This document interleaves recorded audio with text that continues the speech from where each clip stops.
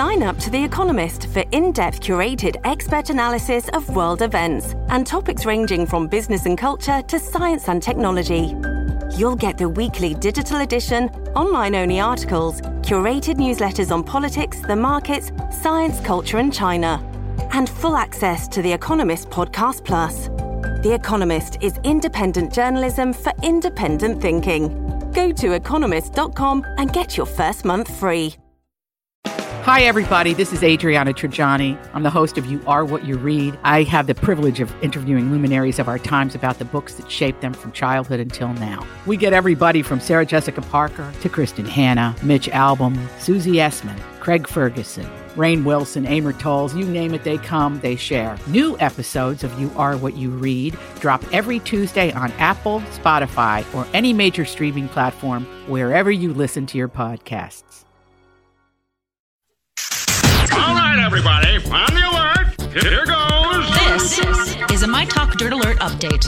A quick look at what's happening in entertainment. So much dirt. On myTalk. Well, this is going to be juicy. Black Panther made another $65.7 million at the box office in its third weekend, which was way more than enough for the top spot. The new Jennifer Lawrence spy flick Red Sparrow was a distant second with $17 million, and the Death Wish remake starring Bruce Willis opened in third with $13 million. The Death Wish sequel, the Death Wish movie, the movie nobody asked for. I like Bruce Willis, but no, who wanted this to come back? Nobody. Thus, the box office. He didn't even catch it the first time. No. Elton John shared his side of the story Saturday following an onstage incident that prompted him to storm off in the middle of a performance at his Las Vegas show earlier this week. In a tweet to his fans, the singer explained that one of the people invited on stage during his performance of Saturday Night's All Right for Fighting was behaving in a way that was completely disrupting. Video shows him trying to play the piano over Elton John's shoulder and trying to take selfies with him, so he just left the stage. Wow.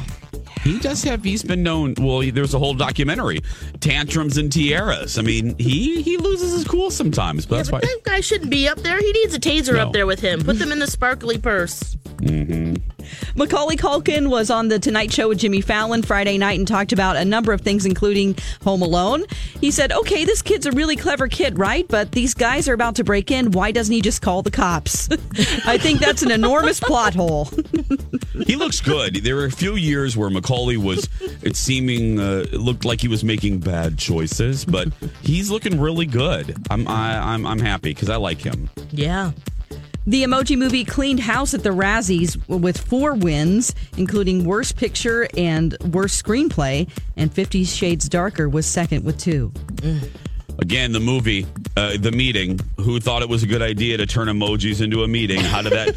There are 5,000 projects waiting for financing, but yet they financed the Emoji Movie. Okay, sure.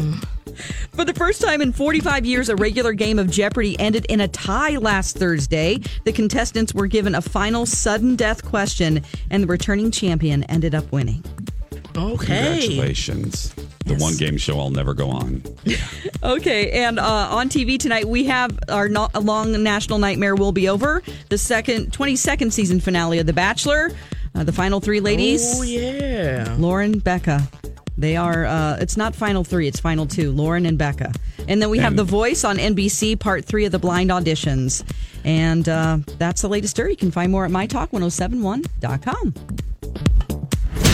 That's a lot of dirt. Dirt Alert updates at the top of every hour. Plus, get extended Dirt Alerts at 8:20, 12:20, and 5:20. I gotta go. I'll be back in an hour.